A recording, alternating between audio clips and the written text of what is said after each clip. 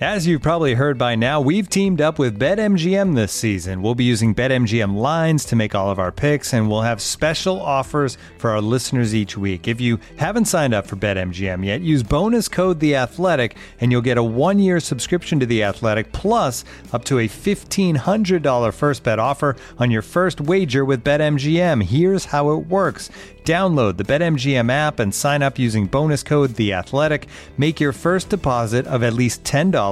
Place your first bet on any game and claim your voucher for a 1-year subscription to The Athletic. See BetMGM.com for terms. U.S. promotional offers not available in D.C., Mississippi, New York, Nevada, Ontario, or Puerto Rico. Gambling problem? Call 1-800-GAMBLER. Available in the U.S. Call 877-8-HOPE-NY or text HOPE-NY 467-369 in New York. Call 1-800-NEXT-STEP in Arizona. 1-800-327-5050 in Massachusetts. 1-800-BETS-OFF in Iowa. 1-800-270-7117 for confidential help in Michigan. 1-800-981-0023 in Puerto Rico. First bet offer for new customers only in partnership with Kansas Crossing Casino and Hotel. Don't forget, if you haven't signed up for BetMGM yet, use bonus code The Athletic, and you'll get a 1-year subscription to The Athletic, plus up to a $1,500 first bet offer on your first wager.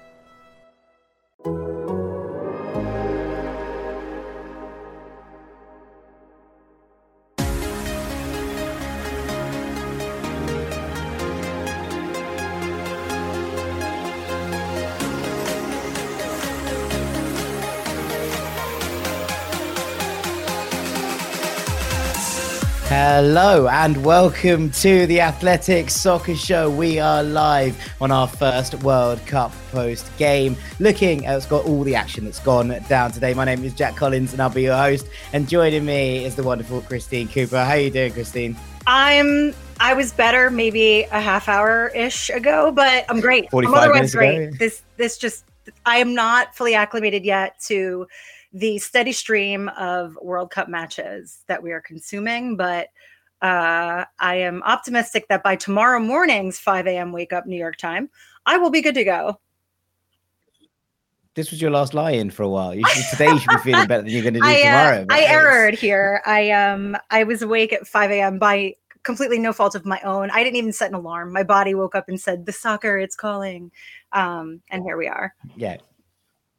Yeah, absolutely. We're going to talk through a couple of these games. Obviously, the US and Wales have just drawn 1-1. We're going to look back at England beating Iran 6-2. We're going to be joined by the Athletic's very own Jay Harris for that little segment of this podcast show, however you want to term it. And then we're going to take a quick look at the Netherlands 2-0 win over Senegal as well. But let's start with the US, where the big story is. Well, I think that the big story, Christine, is probably how good the US were in the first 45 minutes. As I tweeted that this is the best I've seen them since that 3-0 win over Morocco in June. And they came out and really did dominate a good Welsh side, maybe not the perfect Welsh side, but a good Welsh side for the first 45 minutes of this game.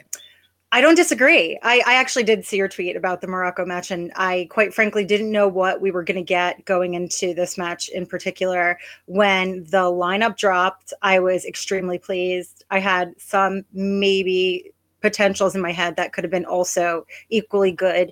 But going in, they had pace, they had teeth. The passing was fluid. They seemed really aggressive on the counters. They knew that they needed to minimize Wales' space and coming into the other half.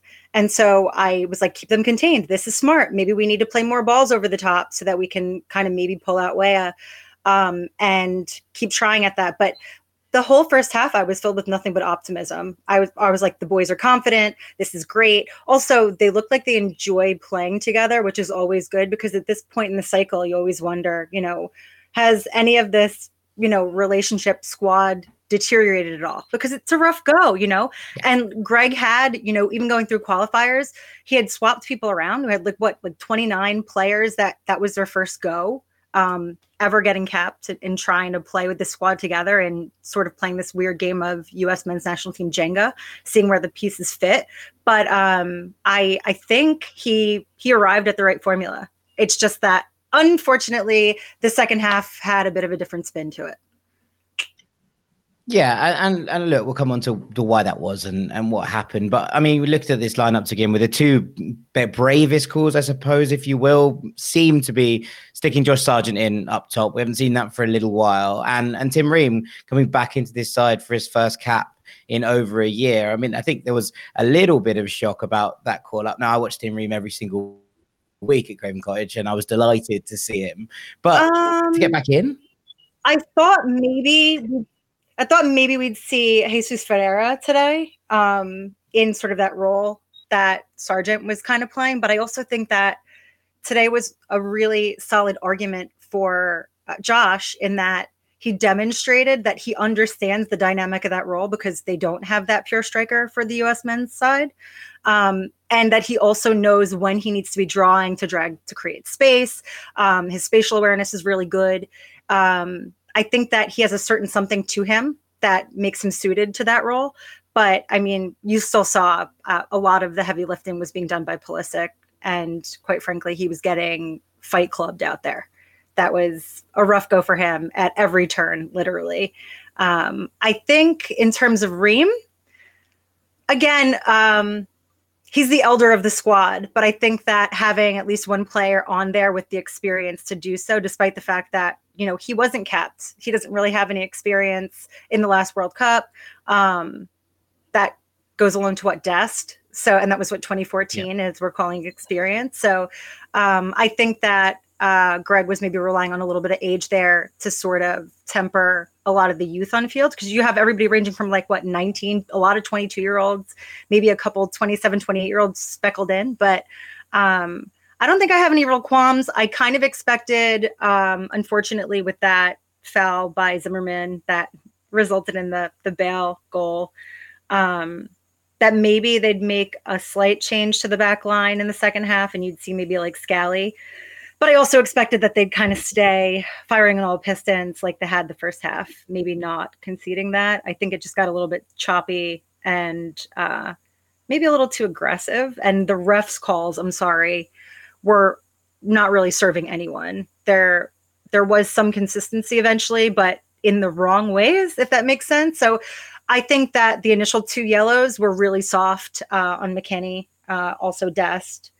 And then it was a question of well, if those are yellows, then that yellow is also deserving for Bale, which he did award. But quite frankly, I don't think that any of those needed to happen. There were other instances where you have players down that they're, isolating that, stopping play and then also leaving Pulisic on the ground.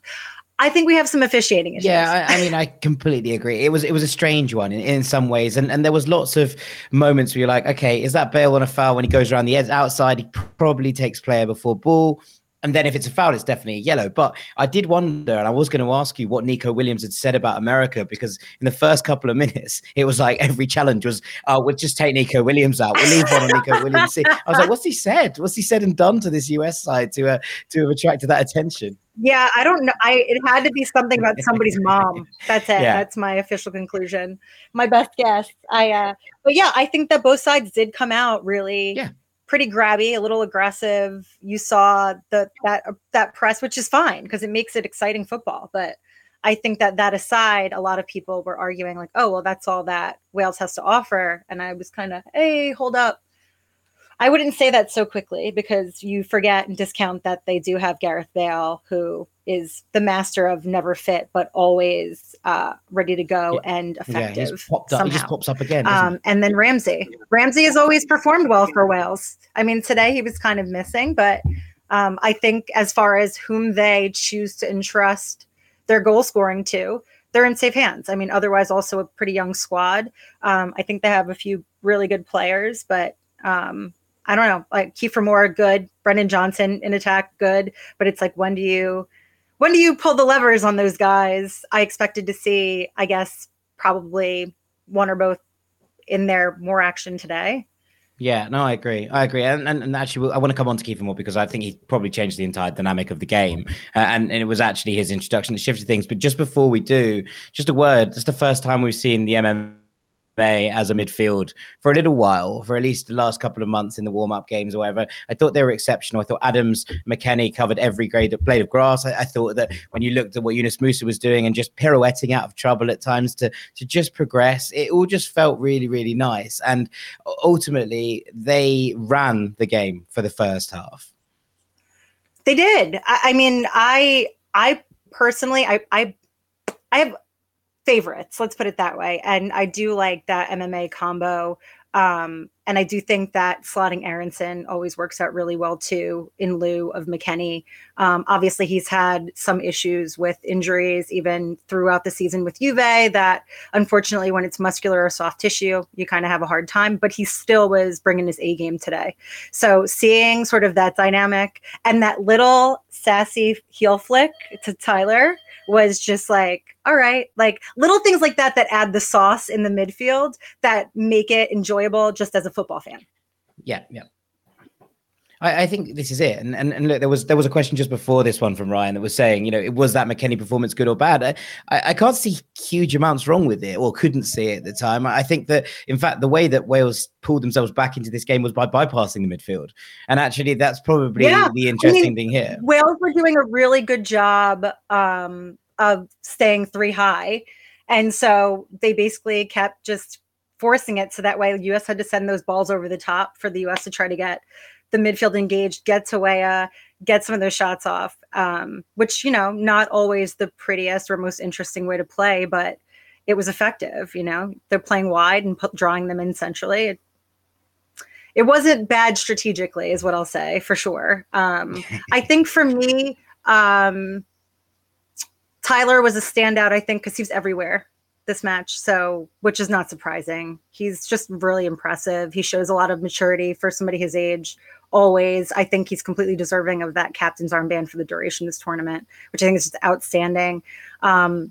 Musa, I think we'll see in this World Cup, I think we'll see a little bit of the flair that he's got. I think that everybody's in, chip center table. So hopefully they make it out of the group stage and we get to see a bit more than maybe the next two matches would offer.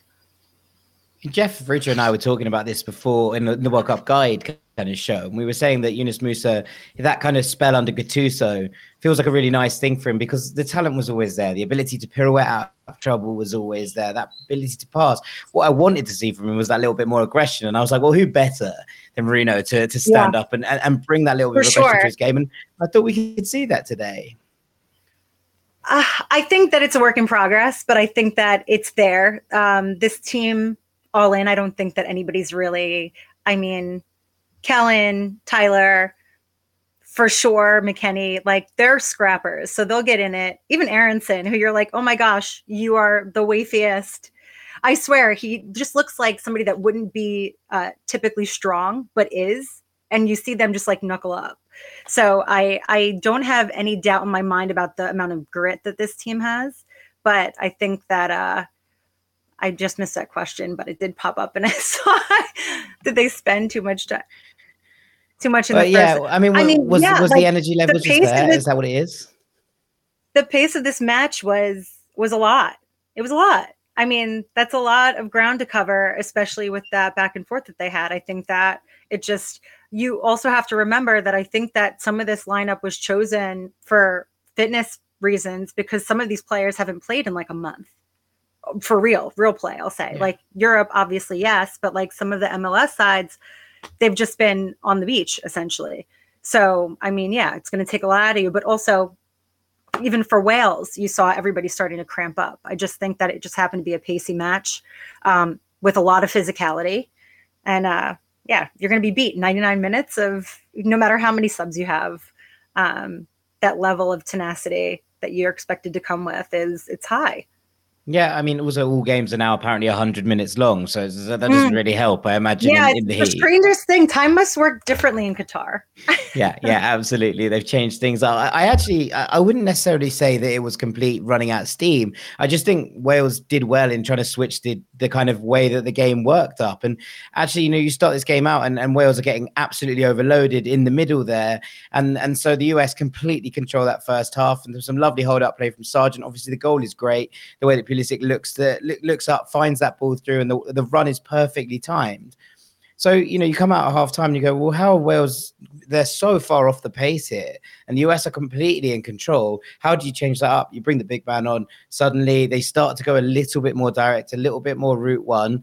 And that midfield is quite unable to get the same control on it because the ball isn't in those areas of the pitch anymore. And, there was 5 minutes at the start of the game, at the start of the second half, where Kiefer Moore basically wins 2 or 3 balls up by the corner flag, and suddenly Wales can flood forward. And that didn't happen in the entirety of the first half, right? That's the difference. They did a good job of finding the space and the width, unfortunately, and then just tucking behind, which is like, I don't want to say it's like the cheapest football move, but it's certainly the easiest, especially when it works. Because in order to close that down, if you're not shifting back, you're always going to have that man open to pivot. So it was, I feel, a tale of two cities, tale of two halves for sure, for the U.S. team. I think that they put in a great fight, though. Matt Turner had a great match, all in. Especially for a player that, only more recently made the jump to Arsenal from the Revs. Not a whole lot of caps under his belt. Obviously, other keepers that had been, a bit more seasoned, even left off the roster. That, I think that says a lot, though, too, in Greg's faith in Turner. And I have no problem with moving forward with him. He seems to have a pretty good eye. I'm interested to see now what exactly we put out for the England match. Yeah, well, I was going to say that there's a good question here from Ryan who says thoughts on no Gio Reyna. Do you think that's what this is? Obviously, they've been managing his minutes. That's fine. We understand that much. But in terms of not seeing him at all, obviously Jordan Morris came in on the wing, and not seeing Gio at all, I thought was a little bit rogue. Yeah, I mean, I think that's probably one of the few things that surprised me a lot about this match is I did expect to see Gio come in off the bench. I think it's just a combo of fitness and minute management. I think he had a recent injury and they're just sort of trying to make sure that he was up to speed 100%. But my expectation then would be that we'd see him in the starting 11 against England. So TBD. I mean, I'm not a sorceress, but that would be my best guess in why we didn't see him today. Yeah, I mean, similar question. Do we think the kind of lineup will change for this England game? Because, obviously it's a good performance this in general, I think. Obviously the late twist makes it feel like maybe this is a worse result than it actually is. But generally, I thought this was an impressive showing from the US. And I'd imagine there will be little changes. Yeah, I feel like the regular back line that we're kind of used to seeing is like Anthony Robinson, Dest, Aaron Long, Walker Zimmerman. And so I wouldn't have been surprised if that's what he ended up going with today. My preferred was what he started with today. I like seeing Zimmerman out there next to Ream. But I think it would probably be the inverse of what I guessed for this match is that maybe we'll see Aronson start against England and McKennie will be on the bench, which would make a lot more sense too if he's actually limped off today.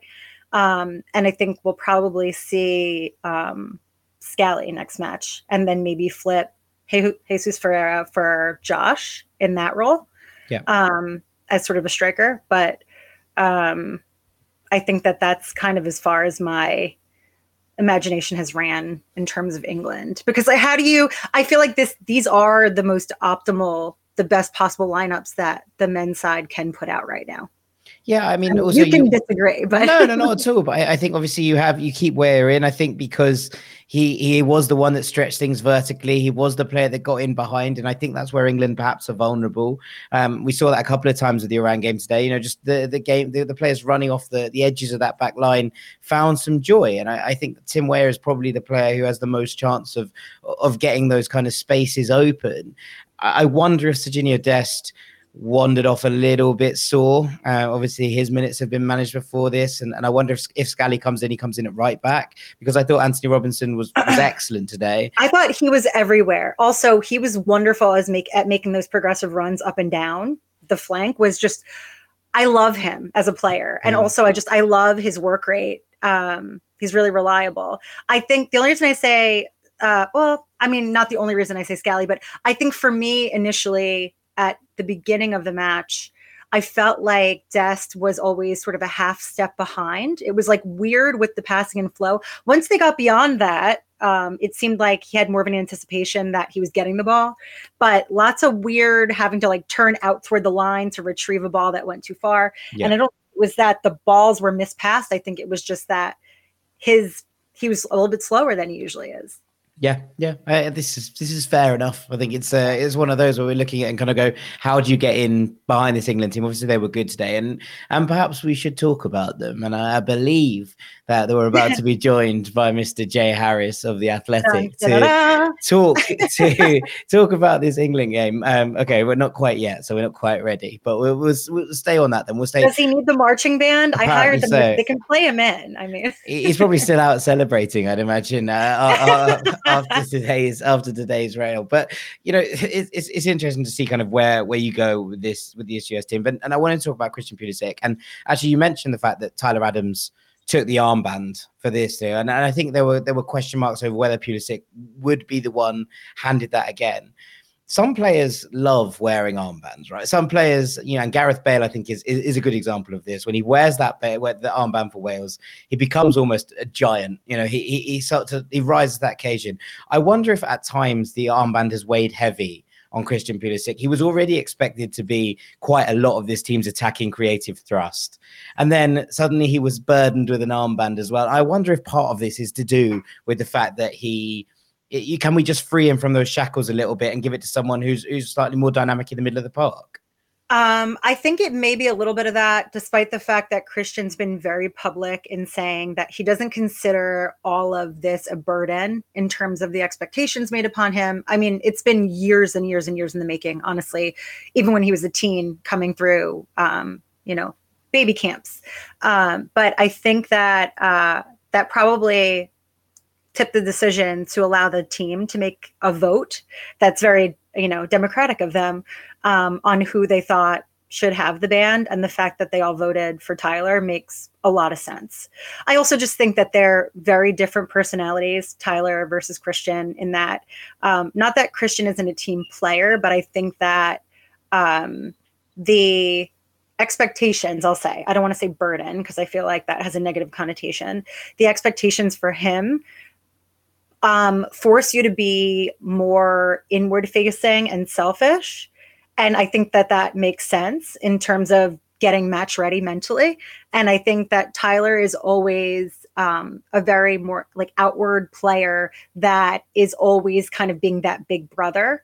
And that's just part of his personality. So let the player that has that natural inclination, that way with his teammates to keep things gelling.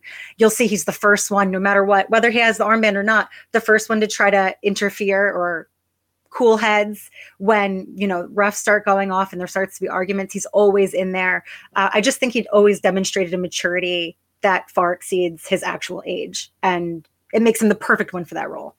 Yeah, I also just wonder if there's something about the actual role he plays, right?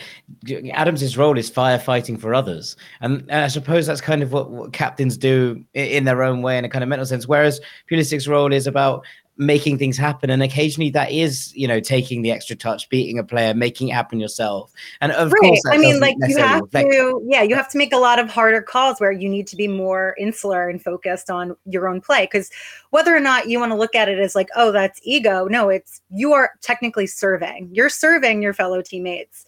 And sometimes you have to be the guy to do that. And so it requires, I think, a little less baggage to serve that cause. Okay, indeed. Looking for an assist with your credit card, but can't get a hold of anyone? Luckily, with 24/7 US-based live customer service from Discover, everyone has the option to talk to a real person anytime, day or night.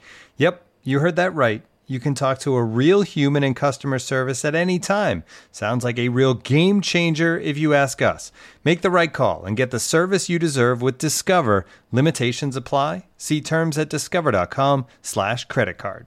This episode is brought to you by Michelob Ultra, the official beer sponsor of the NBA. Want to get closer to the game than ever before? Michelob Ultra Courtside is giving fans the chance to win exclusive NBA prizes and experiences like official gear, courtside seats to an NBA game, and more. Head over to MichelobUltra.com/courtside to learn more. This episode is supported by Season 3 of FX's Welcome to Wrexham. Celebrity owners Rob McElhenney and Ryan Reynolds' small-town Welsh football club has finally been promoted into League 2 after 15 seasons in the National League. Dedicated staff and supporters celebrate the city's return to glory while bracing for the newfound challenges that come with being in a higher division. Will Wrexham AFC stand up to the challenges and rise again into League One? FX is Welcome to Wrexham. Catch all new episodes Thursdays on FX. Stream on Hulu. This episode is brought to you by Michelob Ultra, the official beer sponsor of the NBA. Want to get closer to the game than ever before? Michelob Ultra Courtside is giving fans the chance to win exclusive NBA prizes and experiences like official gear, courtside seats to an NBA game, and more.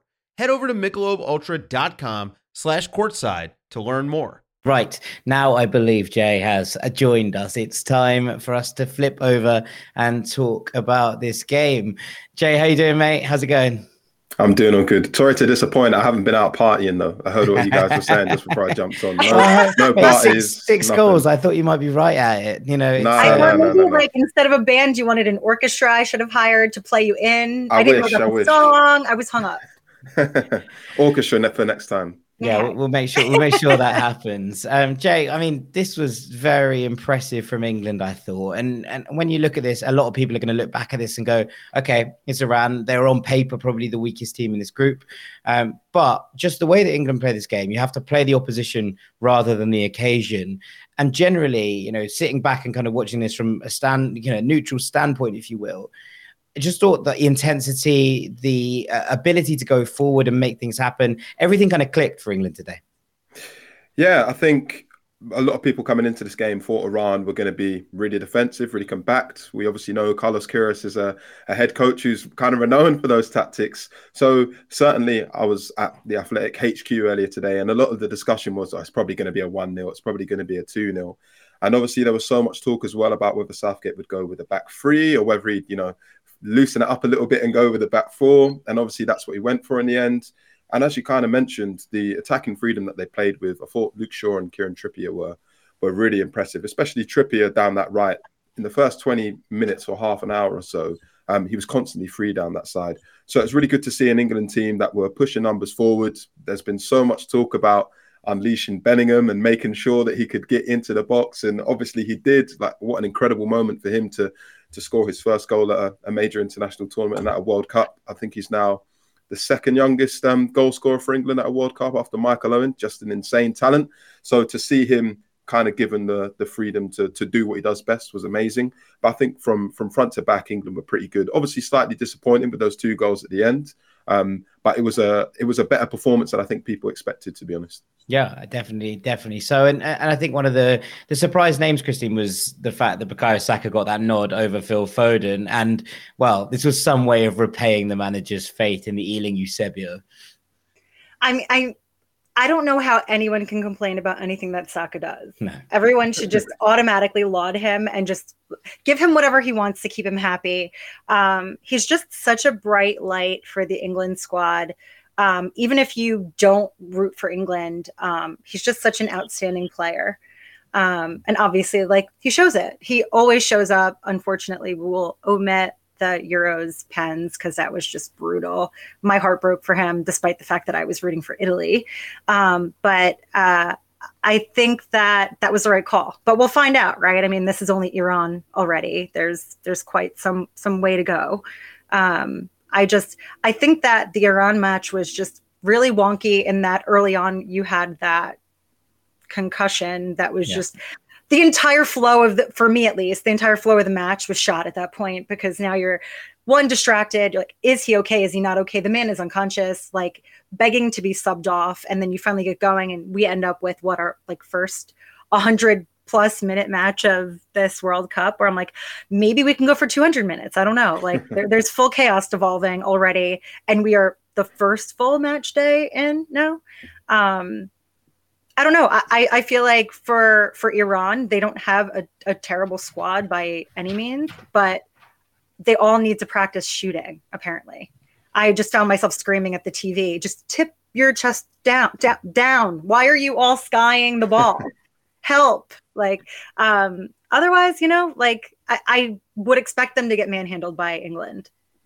Yeah, I mean, I didn't know what to expect from this England side. And I think this was the thing, we talked about favourites and kind of people that might flop before the tournament start. And I said that it wouldn't surprise me if England 1-0 their way to the final. And equally, it wouldn't surprise me if they went out in the group stages. What I am surprised by is that they scored 6 goals in their first game. I don't think anybody was going to sit here and tell you that genuinely that was what they were thinking was going to happen. But it felt a little bit like England Unleashed. And actually, I think that was maybe the scariest thing for everybody else, not only in this group, but I think in the tournament, because if you do unleash this England attack, it looks incredibly ferocious. And, scored 6. Harry Kane got none of them.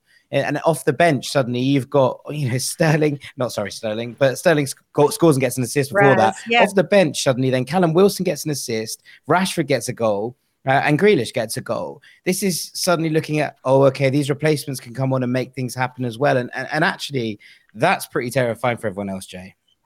Yeah, I think what I thought after the game was there's obviously been a lot of criticism about Gareth Southgate, especially with what happened in the Nations League matches in June and September, about it being very slow and kind of like plodding along.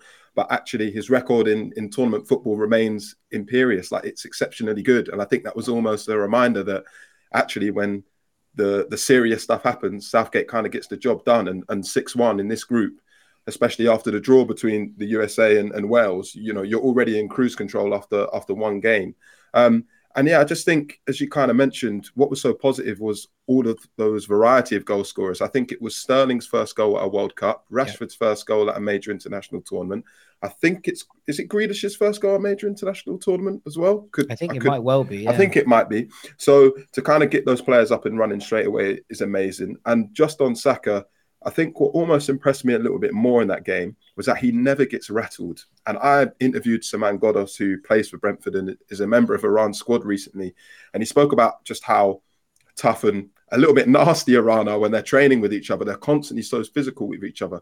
And there are a couple of times in that game where Saka was kind of getting pushed around by the right back, and he never flinched. He never kind of got rattled, never kind of pushed the player back or anything like that. And I thought, if you're doing that in the first game of a major international tournament, obviously we know Saka's an amazing person and he doesn't get caught up in that. But again, it was just such a reminder that he does not get fazed in these situations. And I think that's maybe why he kind of gets the nod over Foden, because he's scoring the goals, but it's also just, he kind of just gets up and cracks on with it. He's always a threat. Even when he's not playing at his best, he's still, the movement he offers, he's still getting things done. So I think all round, it was just really good from England. Yeah, I mean, Christian, just to come on to a couple of bits in terms of where England go, I would say you look at this and go, okay, that's brilliant. But as soon as England face a team that they think are going to be a problem, is it going to be an immediate return to the 5 at the back and hope for the best? Because at that point, does that affect how the forwards think? And secondly, in this group, is this going to be can England play with a 4 at the back for all these games? And if they can, is that going to be a suggestion that they're going to feel too much for everybody else? Because that performance, yes, it was Iran, but Iran, this is all top 20 FIFA sides. We've talked about this group in that regard before. Mm-hmm. I think it was a little bit terrifying. I think that of course, there's a potential for Southgate to do what Southgate does, which kind of sucks a lot of the fun out of, especially that front line, because it's overly cautious. I think that the players start overthinking a bunch. You don't get to see a lot of what we saw with Iran because, they basically went on a whole tangent where they're just like goals. You don't see this, right? Like you see the more bland, like very beige football, which it gets the job done, but it's on par in excitement with like Catenaccio. Like you're just like, okay, Yeah, it's been effective, but I appreciate it. It's also not pretty. But my hope is not to put this all on Jude Bellingham, but as the only non-Prem player that was called up, like I feel like he's got to show out extra, not to mention he already did today, despite the fact that his name was misspelled on the graphic. Very weird. Very weird. Didn't enjoy that at all. It's one of those where I think that a lot of things clicked and a lot of things went right in terms of the calls that were made today. But Jay, I mean, I'd be interested in your thoughts on that as well. Is this going to be one of those where we go, okay, England are great fun when they're playing teams, who they think they're better than? And I've always maybe one of the questions with England has been, do they believe they can do it? as opposed to anything else. And I suppose then when you come up against a team who are top 4 or 5 in the world, you know, and Juju puts this in the comments. He says, "Do you remember Netherlands' opening game in 2014 against the champions? One game doesn't give you the credit to win it all," and absolutely spot on in that regard. I just think it's really interesting to think about how they're going to do when they face a team of other quality, you know, or maybe of a raised quality in the Iran side we saw today. I definitely think there will be a switch back to a back 3, a back 5, whatever you want to call that system at some point in this tournament. And I think the first goal England conceded is kind of like a perfect example of why that will happen. And I'm not going to hammer Harry Maguire because I think he actually had a pretty good game and he showed some elements of why Southgate's put his trust in him. I know he had, I think it was in Bellingham's goal where he had quite a big part in the build-up where he's kind of won the tackle, kind of dribbled forward with it a little bit and then played quite a progressive line-breaking pass. That's what Maguire does give you. But also it's that kind of lack of mobility when you have Stones and Maguire as a centre-back pairing that is going to leave you exposed against the teams that, you know, England might expect to face in the last 16, the quarters, you know, your Brazils, your Frances, your Argentinas, your Netherlands, who've just got those players who are very, very quick in transitions and can really expose you. And there were just a couple of signs of Iran, had they kind of had the quality players to do that, they probably would have had a little bit more success. So on the one hand, it was, yes, take the handbrake off, go crazy. England can do it. You know, don't allow yourself to be shackled. Pump that goal differential. yeah, exactly. But at the same time, I thought, oh, okay, there's a couple of things there I can see that Southgate's probably looking at. And he even came out in his interview after the game and said, you know, I'm a miserable so-and-so. Like, we shouldn't be conceding those 2 goals at the end. But he's right. Like, very English. The penalty is debatable, but that first goal. Just the movement of Taremi is great, obviously, but that's not what you want to concede. And I think other teams looking at England will think, well, you know, if they play with a back 4, we could definitely expose them. Yeah. I also think that, like, a lot of us, myself included, are very critical of Harry Maguire. And I do think we also have to take into consideration today that he also got, like, cracked in the head. So he also could have potentially had a concussion that he was playing with that could have. Well, apparently he's actually unwell. That's what David Ornstein's been reporting, that it's not a concussion, that he's unwell. So, because I think equally bad. I mean, one is worse than the other, but equally bad. Yeah, but I think, you know, I'm kind of quoting off the top of my head here, but I think if he had a concussion, he would be ruled out for 7 days of the tournament, so he wouldn't play again in the group stage. Yeah. Or maybe when's England's final group stage game? Next Tuesday, Wednesday. So he'd miss the USA game in the very least. 10 days, isn't it, sometimes? So I think we're definitely in that kind of... It depends on which protocol you're following. Exactly. He's potentially out of the final 2 group stage games if it was concussion, but it's being reported by David Ornstein that he was actually unwell. So hopefully it's nothing too serious. This actually makes a lot of sense because I'm definitely not a Maguire apologist, but I did have to point that out. I was like, no, something was off about him today, and it might have been the bop in the head, but that I wish him well. Yes, well, I hope everybody's feeling better, including Beiranvand, the Iran goalkeeper, who took a really, really nasty collision, obviously caused all that injury time, and just one of those really weird ones where, you know, he obviously wanted to carry on briefly. That didn't look like a particularly sensible decision at the time. I do wonder if Iran had borrowed the Miami Dolphins head injury staff, shall we say, very briefly. But it's brutal. It's brutal to see someone, like, especially bleeding from the face at that point, and the impact was just, you knew it was bad even without the blood. He lost consciousness, so you're like, this man is limp. Like, you need to remove him from the pitch. This is not an okay situation anymore. The fact that he stayed on, I was aghast. Like, you have your teammate throwing water from a water bottle onto your face. That's your captain. That's not good captaincy. That's insane to me. That's insane. Yeah. Not comfortable viewing was probably how I would phrase it. But a good win for England nonetheless. Jay, thank you so much for hopping on and talking about England with us. You know, it must have been an enjoyable one to watch. It was. I don't know if I'm allowed to quickly jump in on USA Wales. You may stay for as long as you like, mate. I was just trying not to hold you. Saying something good about the US or bad? Pull his plug. No, a bit of both, because I obviously was listening to you guys before, and I agree. Like, USA played really well in the first half, and I thought Anthony Robinson looked really good, and, you know, the finish from Wales, like, absolutely sublime. And I thought the way that Wales were at times in the first half pushing up so high kind of just played into USA's hands completely. But then when they kind of switched the tactics up and brought on Kiefer Moore, obviously just found it a little bit harder, but I still felt like you were in control. And then I just felt like it was a little bit of an experience thing that maybe meant that you didn't get over the line in the end. Because even from minute one, there were a lot of rash challenges, and I just felt like you don't need to be thundering around in your first game at a World Cup making those types of challenges and getting yourself a yellow card after 10 minutes in the first match of the group stages. And I just felt like it was that little bit of, oh my God, this is the USA's first game at a World Cup in 8 years. We've got to charge round. We've got to make it look like we're doing the absolute most. And I think that kind of fed into what happened in the end as well. I think guys just calm down, keep Wales out. And I think that was just what we saw from Zimmerman, was just that kind of eagerness to just, oh my God, let's just do something, that he kind of got caught into the trap and made that tackle. I think you're bang on. I think it's a lot of age or lack thereof, which, long-term is wonderful. But right now, I think there's the giddy up and go, and just the inability or lack of the full understanding of how to close out a match.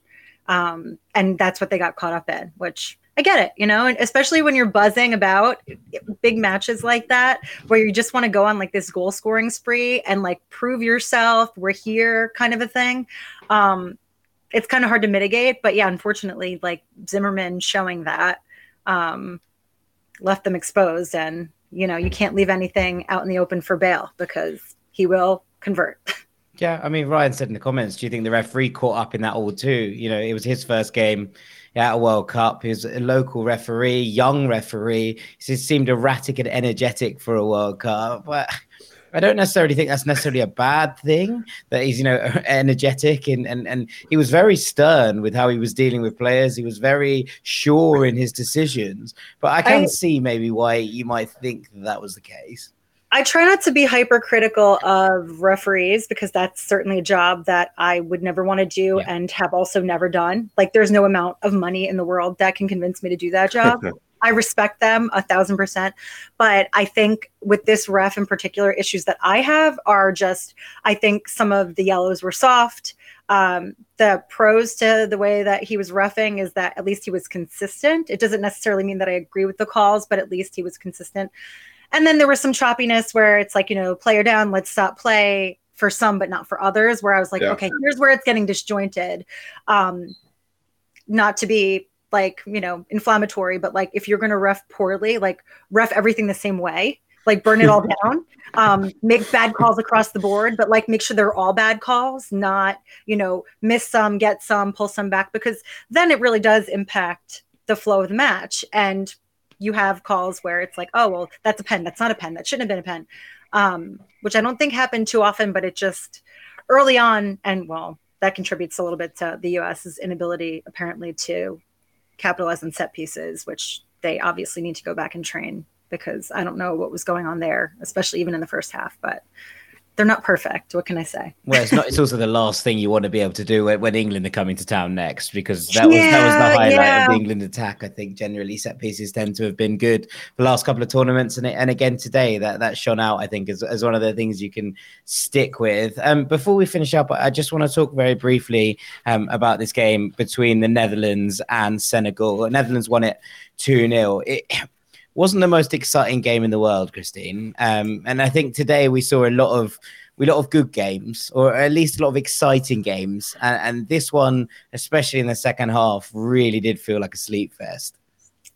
I had a hard time making it through the second half of this match, particularly. I think that I expected more from the Netherlands going into this match. So I think that dimmed a bit of I don't know, my overall sense of where this match would be and where it would be going. Senegal also, it just like very meh, like very flat, not particularly anything interesting either way, which is surprising because, the Netherlands have had a decent run in the past, not so distant either. So it's like, what happened to you guys? I don't know. It didn't do much for me. I think this was my match of the day where I was just like, okay, I guess we're here and we're watching the lull in the middle, right? Yeah, like I don't know if this match is is sort of representative of what we'll see from both sides for the rest of the group stage, or if this was atypical. And I don't, for me, like there wasn't enough to go on either way to say, oh, this is just happened to be this match. Yeah, I mean, I thought that the first half was okay. And then actually after the break, it really fell apart a little bit. But, obviously some big names missing from both sides. Now we've talked, Jay, about, the fact that Sadio Mane isn't there. And I thought they looked a little bit sharp, in shot of confidence in that Ismaila Sarr usually plays on the other side. He did okay, I thought, but Diatta didn't liven much up for that period. And then Memphis Depay was missing for the first half, or at least the first sort of 60 minutes. And Janssen and Bergwijn wasn't a particularly exciting forward line for Netherlands either. In good news, Frankie de Jong absolutely lit this game up for a little period. And I love it when Frankie does well. I forget how young he is. If that makes, there's certain players that you just, in your brain, they reside in this space that they're older, or alternately, they're much younger than they are. Yeah. I don't know how to explain that phenomenon, or if there's a name for it. The Germans probably have one. Yeah. But or the Scandinavian countries that it'll be like 15 words wrapped together. But it's just, I don't know if is it that he's so talented? I expect him to be older than he is, or what, but either way, I hope he specifically has a good tournament. But yeah, I knew that, Mane dropping literally in the last minute with an injury, which is heartbreaking for him, for everyone, honestly. You want to see a good ball. You want to see ballers ball. You're going to miss out on somebody like Sadio Mane. But his absence was so deeply felt that it's like, oh, really, kind of handicapped Senegal. Yeah. Yeah. I was just going to say that you saw how integral Mane is to Senegal in this game, because I felt like in the first half in particular, there were moments where this game was quite open, where both teams seemed to be pushing numbers really high up. And the issue with Senegal is that the second they, that classic thing, the final pass, the final touch just was completely missing. And that's where, when you've got someone who plays at such a high level that Mane has done, he's obviously won African Football of the Year award twice, Champions League, Premier League, you name it all. That's where a team like Senegal needs their main players in the biggest moment to just step up and pull something out of the blue. And they just didn't have that. But I mean, they were 6 minutes away from a really good result without their best player. They were looking defensively pretty solid. And then, you can argue if Mendy makes a mistake for the first goal, but the second goal, definitely the parry he makes is particularly weak. And I just felt gutted for them a little bit. They were that close to, I wouldn't necessarily say it was a shock result, but getting a draw, missing your most influential player would have been a great start to the group. But now they're on the back foot, and just felt bad for them, really. Yeah, you think they're going to make it through group stage? I don't know, because I obviously I'm more familiar with Senegalese players now and with Ecuador's players, just because more of them play in European leagues. So I could come on and say out of bias, well, I know Senegal have Koulibaly and Sarr, but I don't know anything about Ecuador, if I'm being completely honest. And they obviously played pretty well against Qatar, but then Qatar they weren't even playing at full speed against Qatar. There you go. So I think. So it's funny because I think we have. Our biases, they match up. They're good because I know less about the Senegal squad outside of my specific players that I follow for various reasons, including Serie A. But I think we'll see a lot more out of Ecuador than people expect. And I think that for anyone that hasn't watched them play, that first match is not indicative of what they're capable of doing. So I think it could get fun on that side. Yeah, I mean, it's a nice also final game, isn't it? That kind of game where you're going, okay, then let's see Senegal, Ecuador, and let's have it at a point where we're ready to see these two teams scrap it out for a place. So I edged to Senegal as well, but I was colder on Ecuador, and I didn't think they were gonna. I was worried about who's going to score the goals, and Enner Valencia has ended that argument pretty cohesively on minute one of this tournament. I have to just throw in quickly that obviously I'm flying out to Qatar next Monday, and one of the games I'll be going to is Senegal, Ecuador. I think it's the first game I go to actually while I'm over there. So that's amazing. I'll have to send in a little a video for the show report to use or something like that. Yeah, absolutely. We'll take you up on that offer, Jay. 100%. But with that, I think it's probably time for us to call it a day here on the Athletic Soccer Show. We've run through 3 games today. We saw the USA draw 1-1 with Wales. We saw England beat Iran 6-2 and the Netherlands beat Senegal 2-0. And we go into groups C and D tomorrow. But all that's left for me to do is to say thank you very much to my guests, to Christine Cooper. Thanks. It's been a real pleasure. Likewise, Jack. Happy to be here. Fun times. It's great fun times, even if the results didn't go quite to plan for the US. Thank you very much to Mr. see about Jay that on Friday? No worries. Thanks for having me on and letting me gloat about England. No, I mean it's just one of those. You got to have someone who's going to do that, and it wasn't going to be somebody me. to come out with like the England jazz hands and be like, "Ooh, look at what we did." Oh yeah, it wasn't going to be me. Let's put it that way. So I'm glad you've been able to bring that to the party, Jay. I've been Jack Collins. This has been your World Cup roundup on the Athletic Soccer Show, and we will see you later in the week. Take care.